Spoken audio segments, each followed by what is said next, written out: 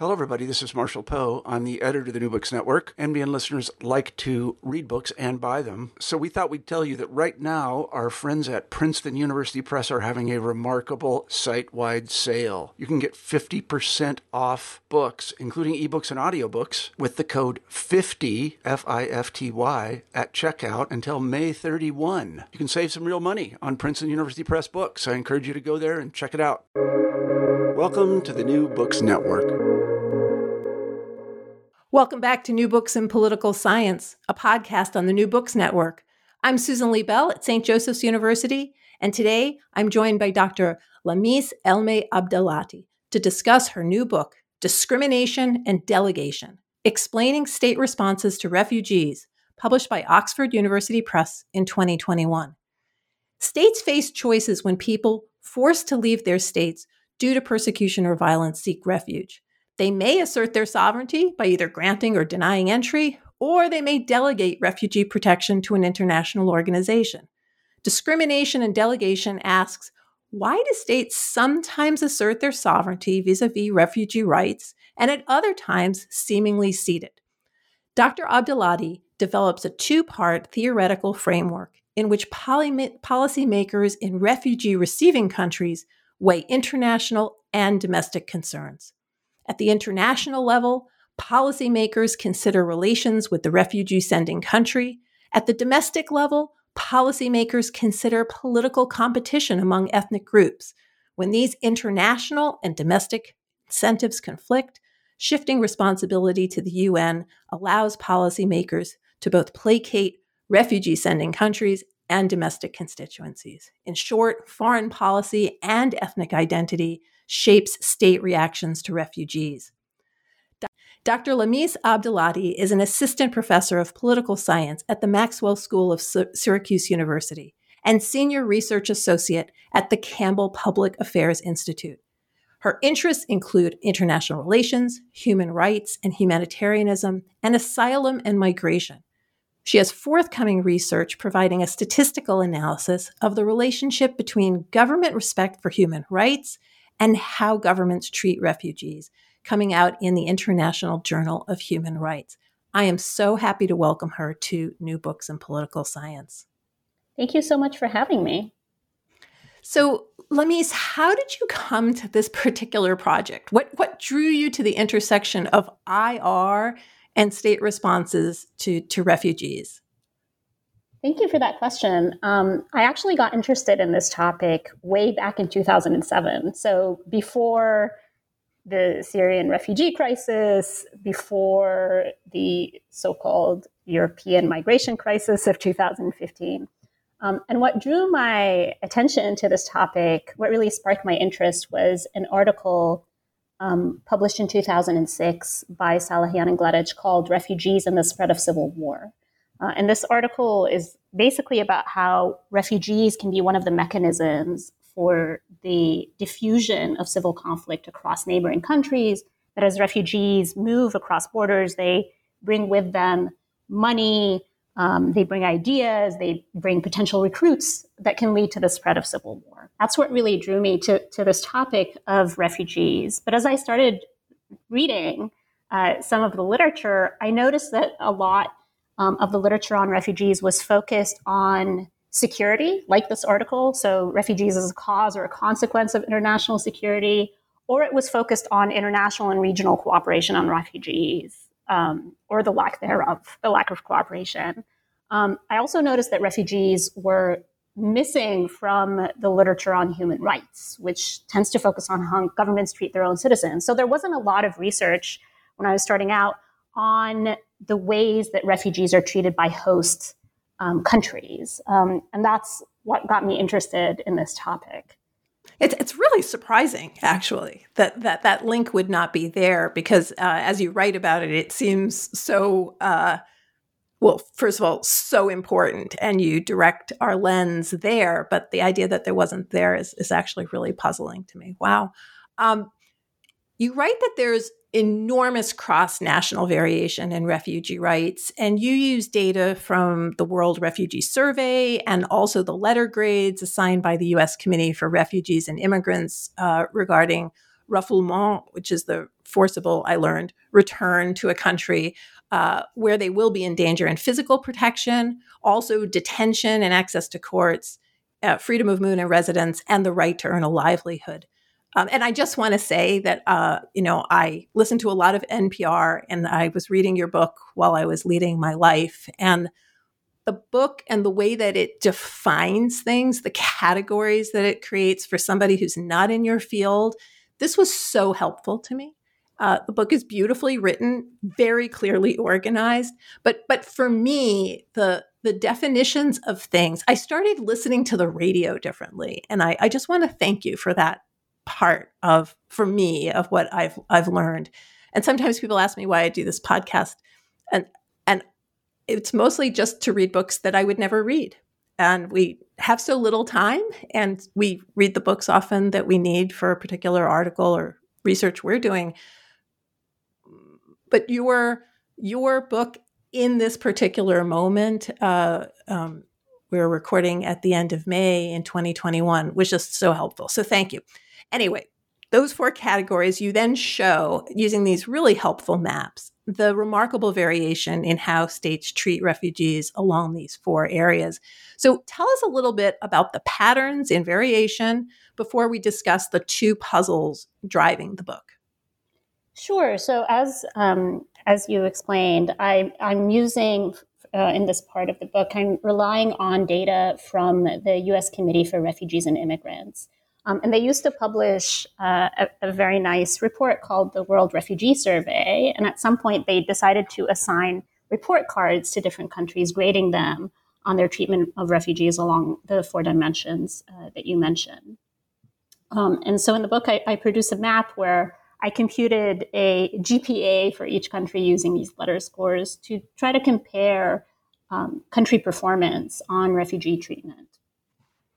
And the map shows that there is this very large variation in how countries treat refugees. So, for example, using data from 2009, which is the last year that USCRI published this World Refugee Survey, you can see that on one end of the spectrum, Brazil scores very, very highly because it has a very effective asylum system. Refugees have the right to enter the formal labor market. They have access to social services. They have freedom of movement, meaning they're not restricted to camps. They can live wherever they like. And then on the other end of the spectrum, you have a country like Thailand that fares really poorly. Of course, the Rohingya refugee crisis is something that's receiving a lot of news coverage now, but it has deeper roots. And even in 2009, there was reporting on how Thailand, for example, was detaining and assaulting Rohingya asylum seekers from Myanmar, and how it was also treating Hmong refugees poorly by confining them and forcibly returning them. So you have this very wide variation across countries. But as I describe in the book, this variation needs even more unpacking, because even though there are these significant differences between countries, there's even more variation within countries. Well, and unpack it you do. I mean, it's a book that's very much like nesting dolls, in that you problematize things and then you open up more boxes. It's just terrific. You describe 2 puzzles, and I often talk to my undergraduates about great book titles and how book titles can really lay out what a book is trying to do. And yours does. So you have 2 puzzles, one about discrimination and one about delegation. So would you briefly lay out the 2 puzzles that are driving the book? Absolutely. So I'll just note that the way that I came to these 2 puzzles is there's a really fantastic book by Catherine Doverne called Making People Illegal. And one of the things that she says in this book is that in the face of globalization, migration has become the last bastion of sovereignty. And what she means is that as countries have opened up their borders to movements of goods and financial flows, movements of people is where they've put their foot down. And it's true that we do see many governments talking about sovereignty when dealing with refugees. But what I show in my book is that countries don't exercise sovereignty consistently. And this is where the two puzzles come in. So the discrimination puzzle is this idea that countries welcome some refugees and treat others poorly. And the one famous example of this is historically the treatment of Cuban versus Haitian refugees in the United States, where Cubans were welcomed, whereas Haitians less so. But there are examples from elsewhere in the world as well. For example, scholars have documented similar dynamics in India and in Costa Rica. So that's the discrimination puzzle. And it doesn't seem to fit with this idea of migration as the last bastion of sovereignty if governments are varying their treatment across refugee groups. The delegation puzzle has to do with the fact that there are a number of countries around the world who have outsourced their asylum policies to the UN Refugee Agency or UNHCR.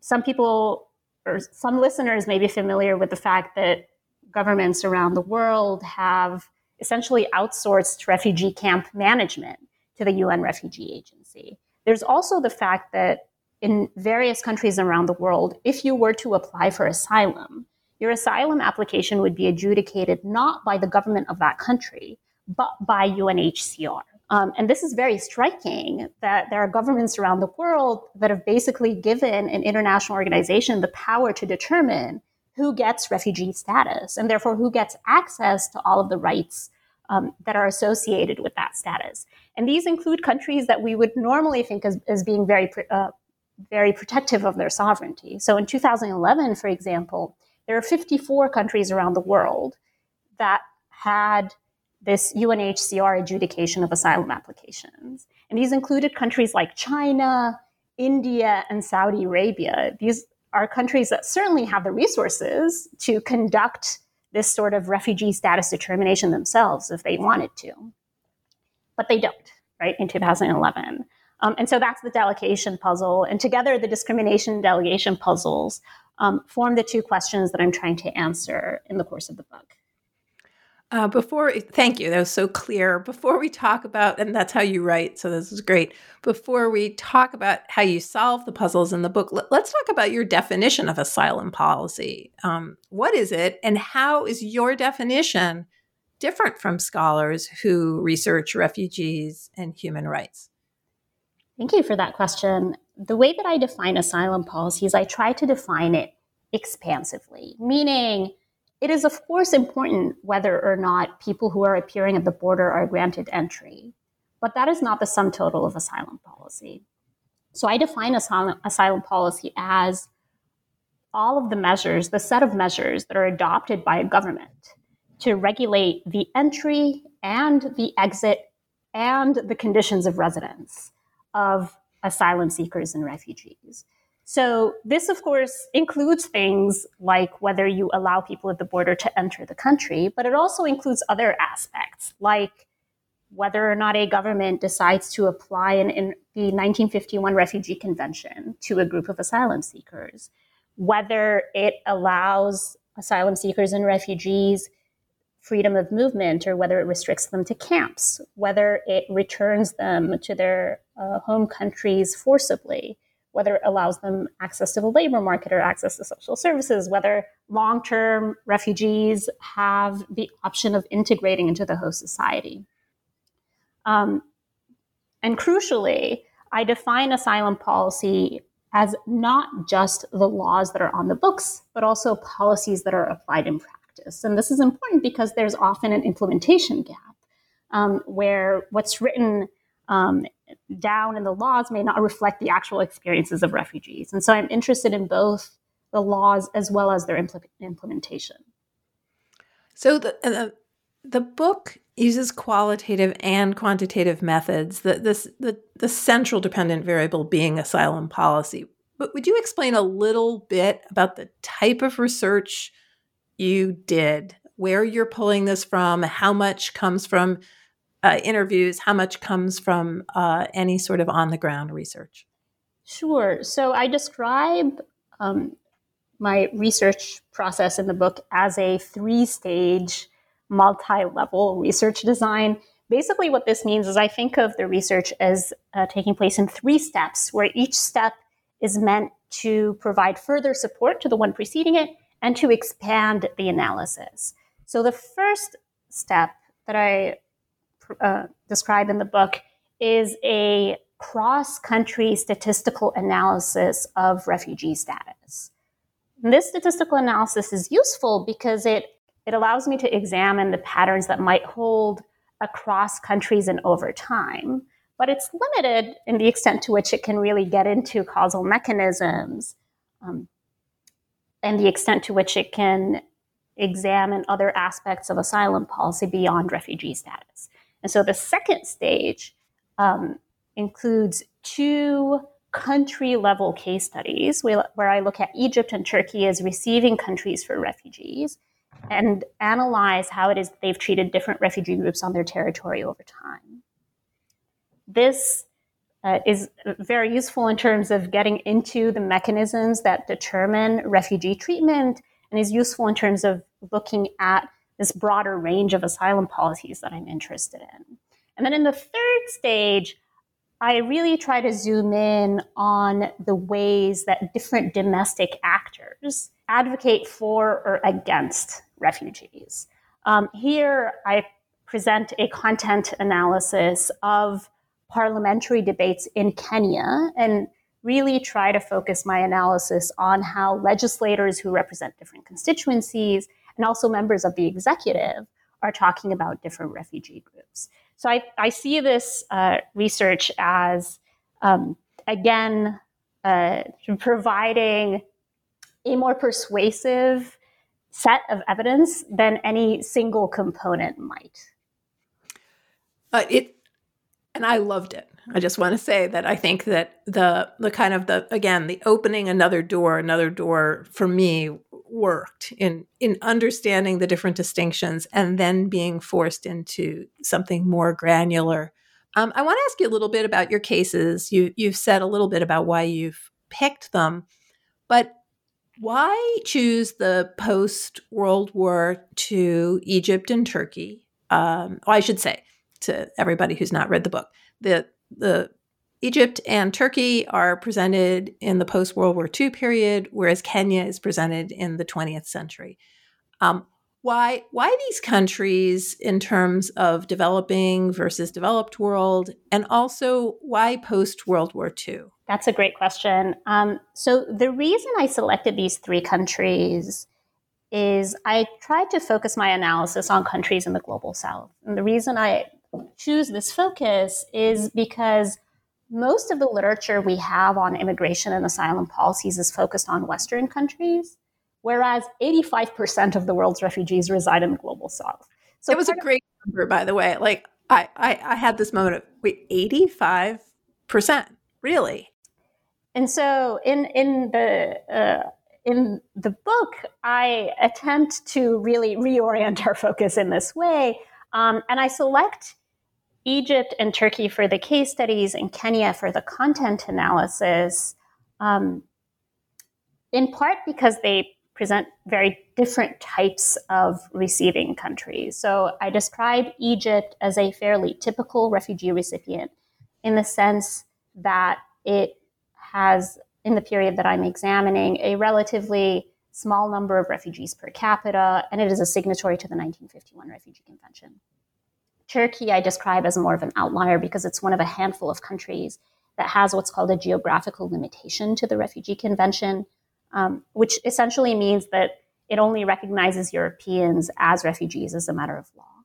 And Kenya is considered a crucial case study in the refugee studies literature because it hosts this long-standing and large population of Somali refugees, and it's also home to one of the largest refugee camps in the world. I focus on these 3 countries. In the case of Egypt and Turkey, in the post-World War II period, in the case of Kenya, post-independence. And the reason I do this is that in 1951, we have the establishment of the modern international refugee regime. And so I try to focus my analysis on the post-1951 patterns. Another reason the selection of these 3 countries is neat is because the 3 countries also have a lot of variation in terms of their refugee policies. For example, the extent to which they've adopted camps. And they're also very different in terms of their domestic conditions. They have different regime types, they have different economic conditions. And so by comparing these three countries, if we see similar patterns in these three very different countries, that can lead us to have more confidence in the findings. And also, there are some shared refugee groups across these countries. So for example, there are Sudanese refugees in both Egypt and Kenya, and that allows me to kind of hold the refugee group constant in a sense, so that I can compare the treatment of a single refugee group across countries as well. So I want, it's always so hard. It's such a complex book. So how do I make a podcast out of it? I want to talk about each case. I want to talk about Egypt, Turkey, and Kenya. But before we do that, I want to ask you to do something sort of ridiculous, which is to just kind of say the answers to the questions. So why do states sometimes assert their sovereignty and sometimes seem to cede it? Like, what are the quick and dirty answers to the discrimination and delegation puzzles in the context of your case studies?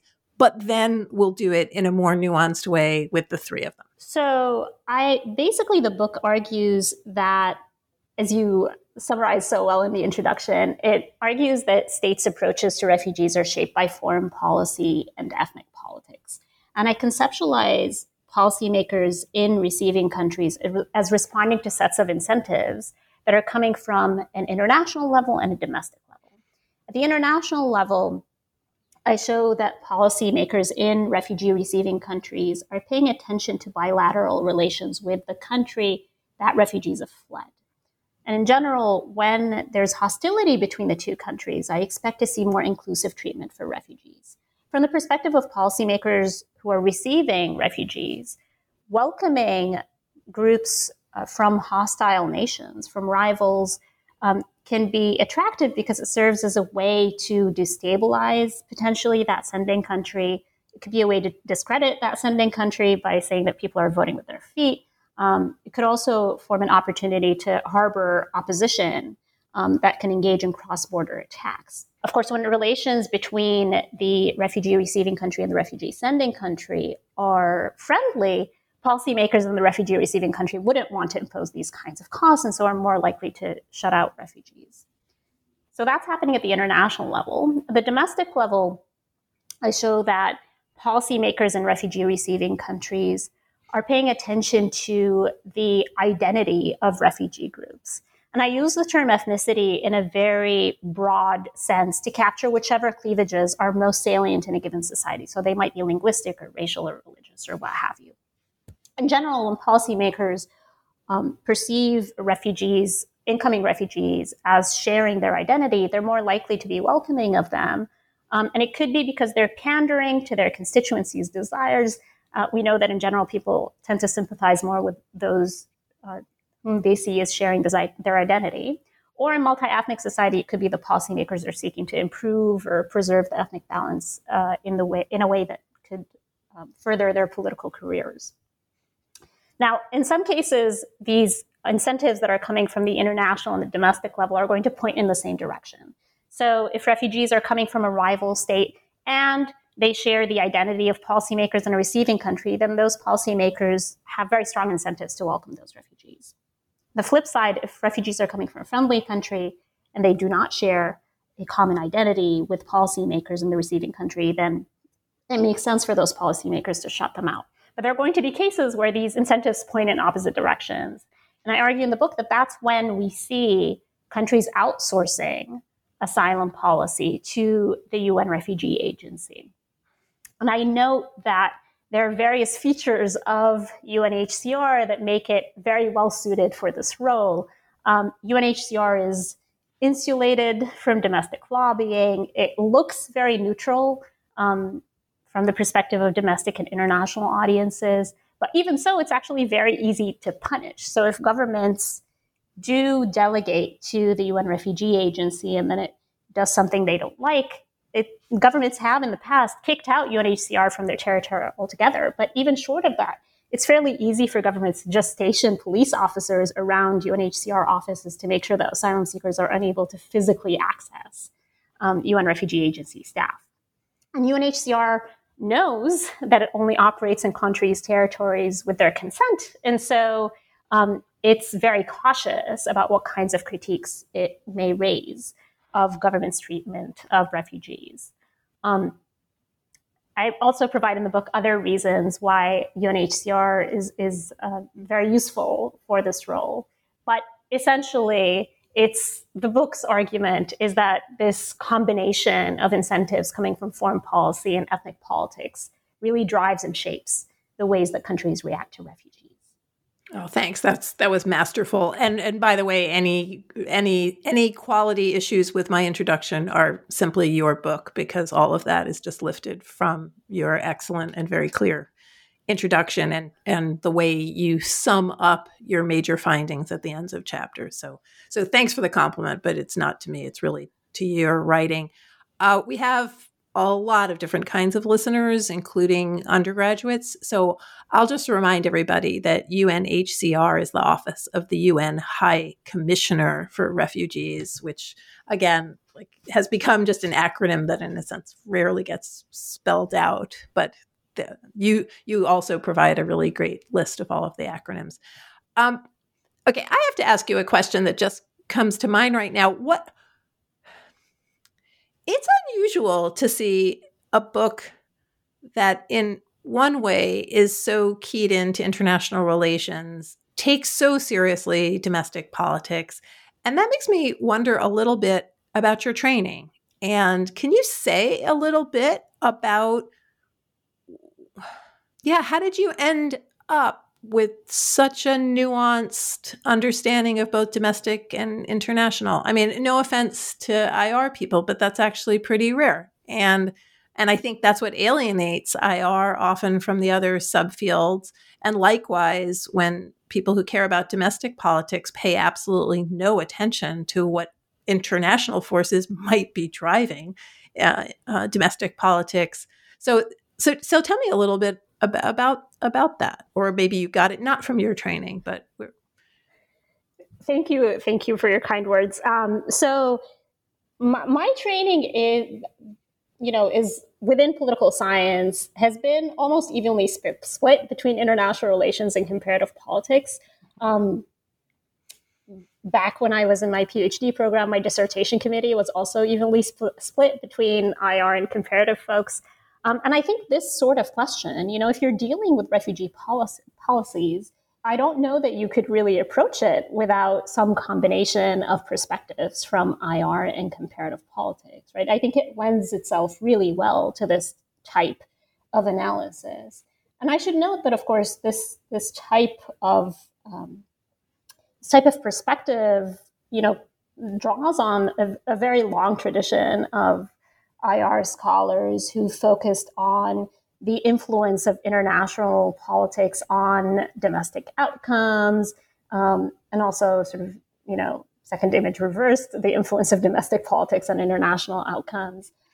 So I think I am in part speaking to that literature as well. And apologies, I meant comparative politics earlier, not American politics. So comparativists, don't be upset. Although I was going to say don't send hate mail, but nobody sends mail to the podcast. So, okay, so that's really, really helpful. That makes so much sense of the book, and it makes so much sense of the nuance of the book that your training is both. They both come out so beautifully in this book. So that's interesting. That's something that the graduate students listening should think about. I agree. I mean, I think. And it's my sense that some of the most interesting research is research that bridges, subfields and fields, really, right? And so that's something that I try to do in the book, and it also is related to my methodological approach in the book as well, right? Is that the fact that I combine statistical work with field work as well as archival research and content analysis. No, agreed. I should have actually been able to figure that out better than I did. Because it's true. It's all over the book. It's in the question that you're asking. It's in the answers that you're giving and the methods that you're using to find those answers. Let's talk a little bit about Egypt. You explain that it's often thought of, and you mentioned this earlier, as a sort of typical refugee recipient. So very briefly, what's the conventional wisdom about Egypt? How does your research reveal a much more complicated story about discrimination as Egypt approaches Palestinians, Sudanese, Iraqi, and other refugees? And your main takeaways from this case study, like what does looking at Egypt in this careful way let us understand about the puzzles that you're looking at? So the conventional wisdom about Egypt's asylum policy is that it does not have an asylum policy. So when I actually traveled to Cairo and started interviewing people there, one of the experts that I interviewed, it might have actually been the first interview that I did. The interviewee said, does Egypt even have a refugee policy? Does it even care to develop a refugee policy? And he went on to say, I think the government doesn't really think about refugees very much, with the exception of Palestinians. I don't know that the Egyptian government even, has fashioned any consistent set of approaches towards refugees. It's just given responsibility for refugees to UNHCR, the UN Refugee Agency, and doesn't do anything else. But what I show in the chapter is that there are actually very clear patterns in Egypt's responses to refugees. And I compare the ways that Egypt has responded to various refugee groups on its territory, focusing especially on Palestinians, Iraqis, and Sudanese refugees. And I show that patterns in its responses to these refugee groups, both differences across refugee groups and also shifts over time, these patterns really show how foreign policy and ethnic politics are shaping the responses to refugees in Egypt, even though it might seem as though there's an absence of official asylum policy.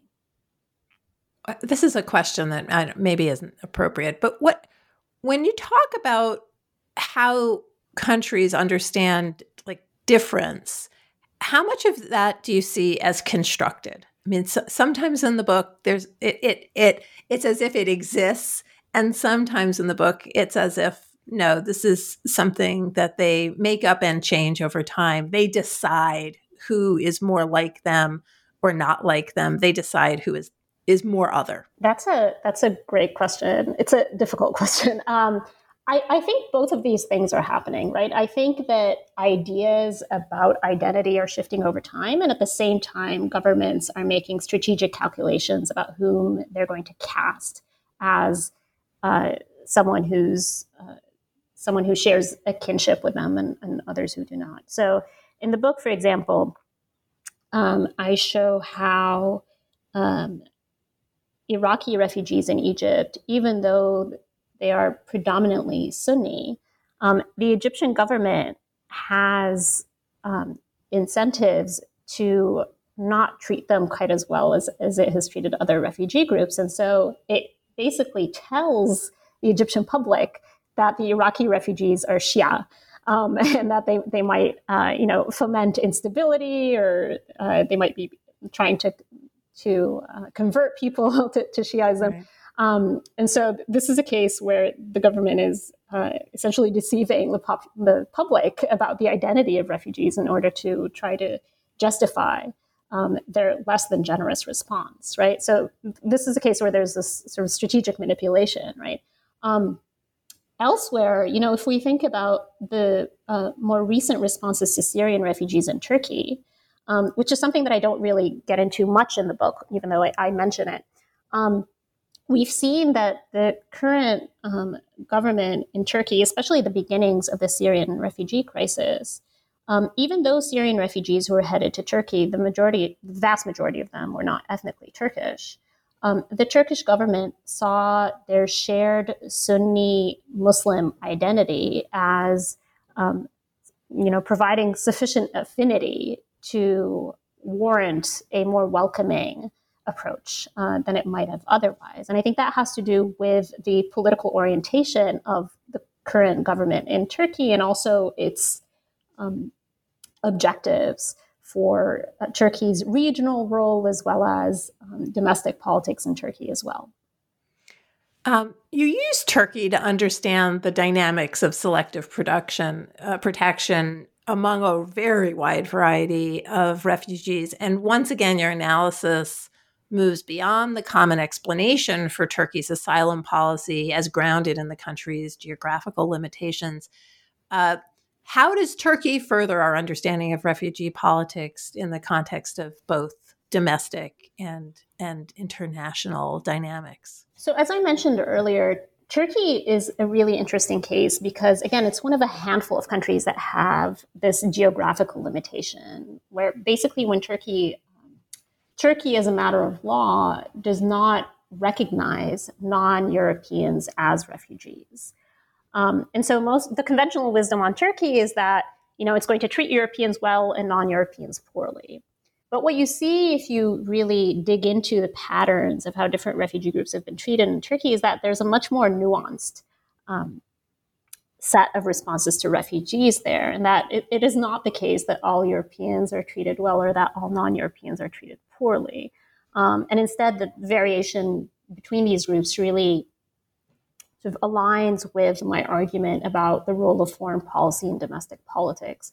One contrast that's really interesting in the Turkish case is, comparing Turkey's responses to Bulgarian and Iraqi refugees. So within the span of just a few years in the late 1980s, Turkey received very large refugee populations, about 300,000 people coming from Bulgaria, and another tens of thousands coming from Iraqi Kurds. Now, the differences between these two groups in terms of foreign policy and ethnic politics were quite large. So the Bulgarians were ethnically Turkish, and they were coming from a country that Turkey had very hostile relations with. And so even though it's a very sizable refugee population coming from Bulgaria, Turkey suspends its visa requirements. It provides them with access to housing and employment, the ability to apply for Turkish citizenship and so on. In contrast, again, within just a couple of years of each other, when Turkey receives refugees from Iraq, these are predominantly Kurdish refugees who are fleeing Saddam's Al-Anfal campaign. Turkey responds very differently to these refugees. They are, of course, ethnically Kurdish, and Turkey has a friendly relationship with Iraq at the time. And so it restricts these refugees to heavily guarded, closely monitored camps, and it rejects offers of international assistance.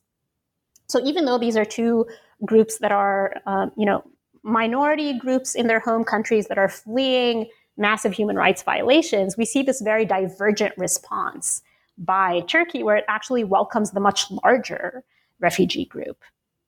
There are also interesting dynamics when it comes to delegation in Turkey as well. I discuss in that chapter how it is that Turkey fashioned its responses to refugees from Bosnia and Kosovo. That when in the early to mid 1990s, when Turkey received, for example, Bosnian Kosovar refugees, Turkish policymakers seemed to perceive that there was no ethnic tie with these refugees. They were also coming from a rival state. And so what Turkey does is it does not treat these refugees as well as it did the Bulgarians, and also not as poorly as it did the Iraqis. Instead, it designates them as guests. It allows them to reside in urban areas, and then it relies on assistance from UNHCR. So it kind of fits into my argument about when it is that we would expect delegation to occur. I also found in the archives, by the way, related to Turkey, these are UNHCR archives that I was looking at. I found a very striking internal memo from UNHCR officials in Turkey talking about how they had stopped using the words mandate and refugee in their discussions with Turkish officials because these terms had led to a negative response previously.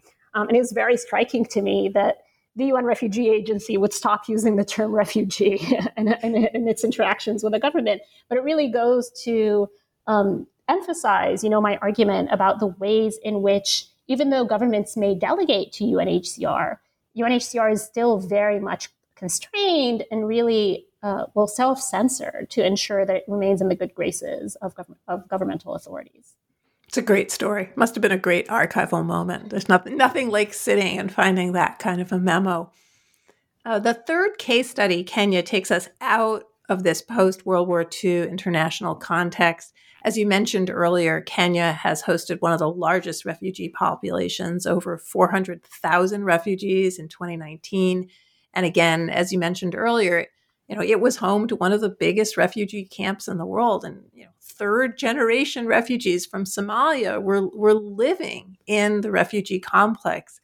So given the centrality of Kenya for refugee studies, you include it, but you have a different analysis than previous scholars. Explain a little bit again about the difference, and also, what's learned by looking at Kenya with regard to discrimination and delegation. Thank you for that. So Kenya, because it is considered such an important case in refugee studies, is a country where a lot of people have done research, and there are a lot of publications about changes in Kenyan policies over time. And so in the book, I didn't want to replicate that kind of analysis. And so instead, what I do is I provide this content analysis of the Kenyan parliamentary archives. And basically what I did is I gathered up the full text of the parliamentary record in Kenya from 1963 to 2010. And I looked for every mention of the words asylum, refugee, or the Swahili root word kimbi. And using this technique, I was able to locate every single time that anyone speaking in the Kenyan parliament spoke about asylum seekers and refugees. And I try to analyze this evidence in the chapter both qualitatively and quantitatively.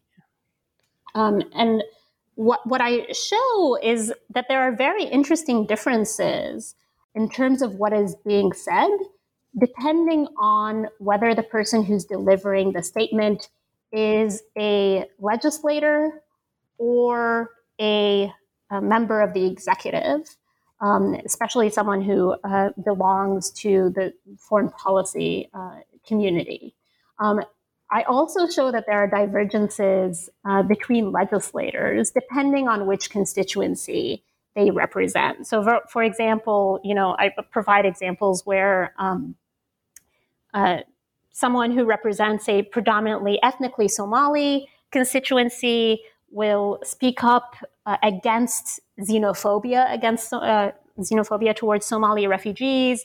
Meanwhile, someone who represents a predominantly ethnically Turkana constituency will display a very different attitude towards Somali refugees, essentially concerned that his constituency is becoming a place where refugees from all over the world are about to outnumber the ethnic Turkana.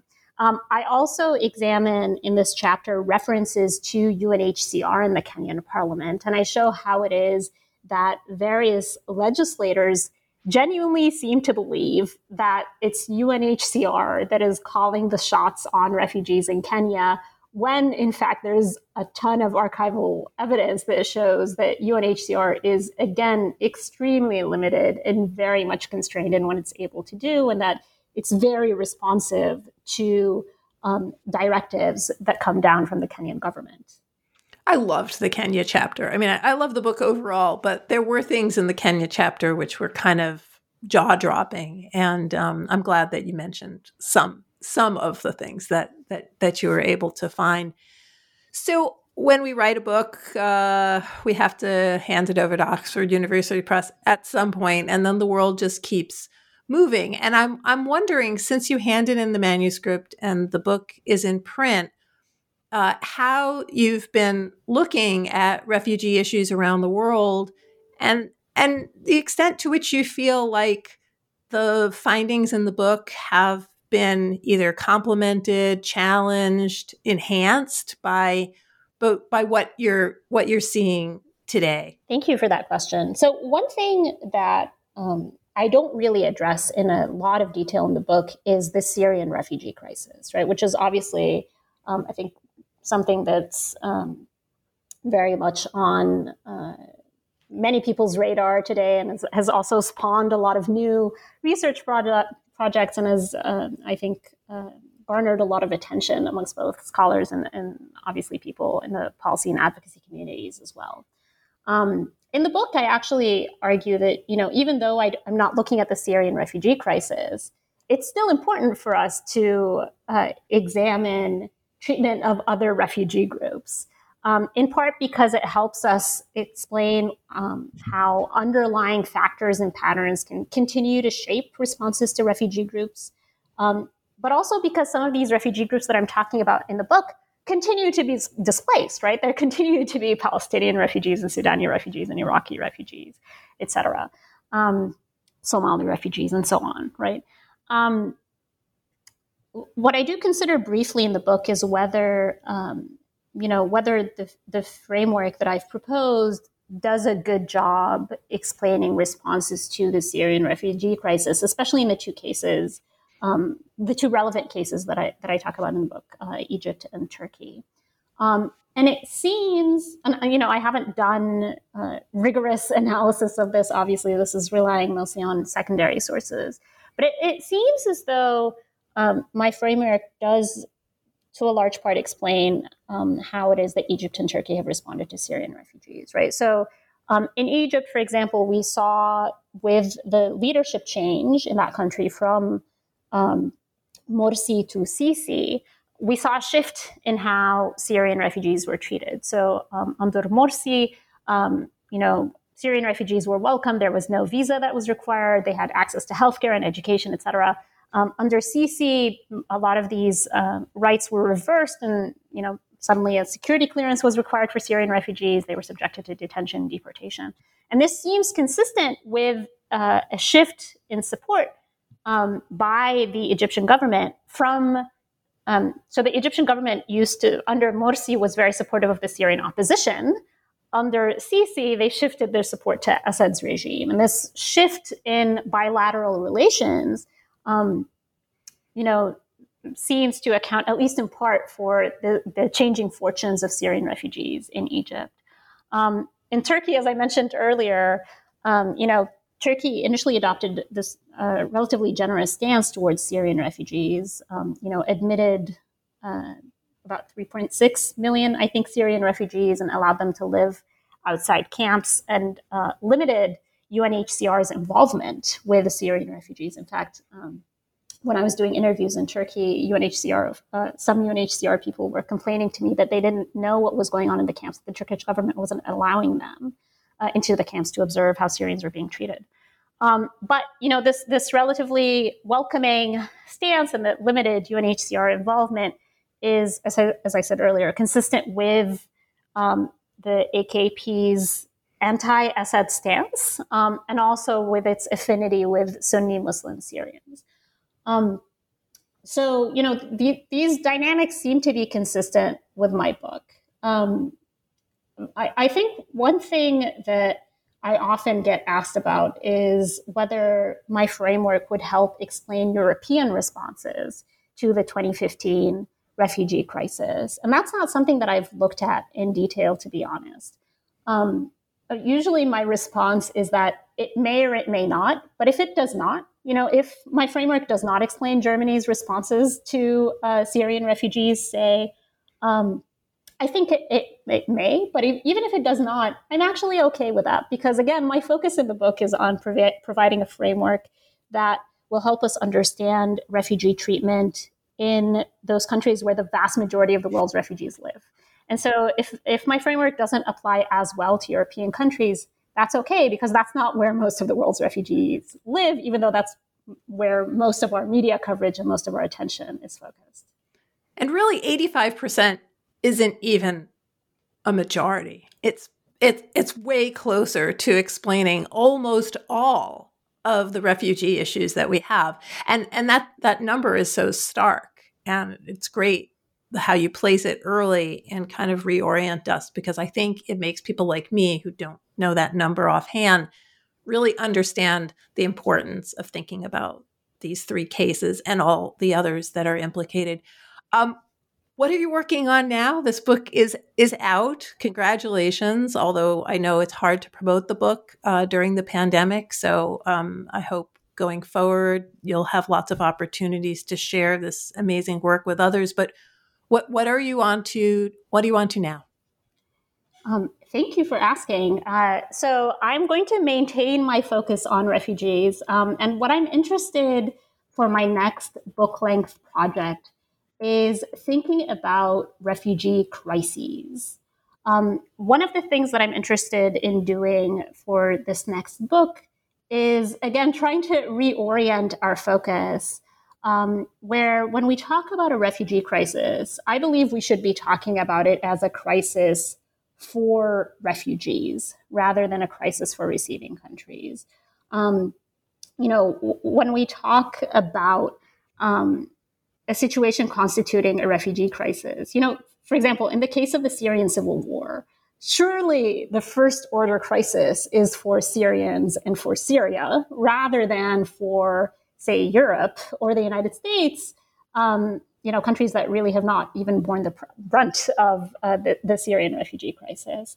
So I'm interested in reorienting our focus in this way, and I'm interested in examining the implications of categorizing a certain situation as a refugee crisis, right? What does that do to the ways that international and non-governmental organizations respond to a particular situation? And are there different consequences that are associated with the situations that we designate as a crisis as opposed to others that we do not? Well, I just want to say, Lamise, thank you so much for joining us today. I really enjoyed this book. As I said earlier, being pushed to read books that I wouldn't just pick up because they're not directly related to my research is just such a privilege. And this is clearly written, so captivating and so relevant and important. So thank you so much for joining me today. Thank you so much. The book is Dr. Lamise Elmi Abdelati's Discrimination and Delegation, Explaining State Responses to Refugees, published by Oxford University Press in 2021. Thanks so much.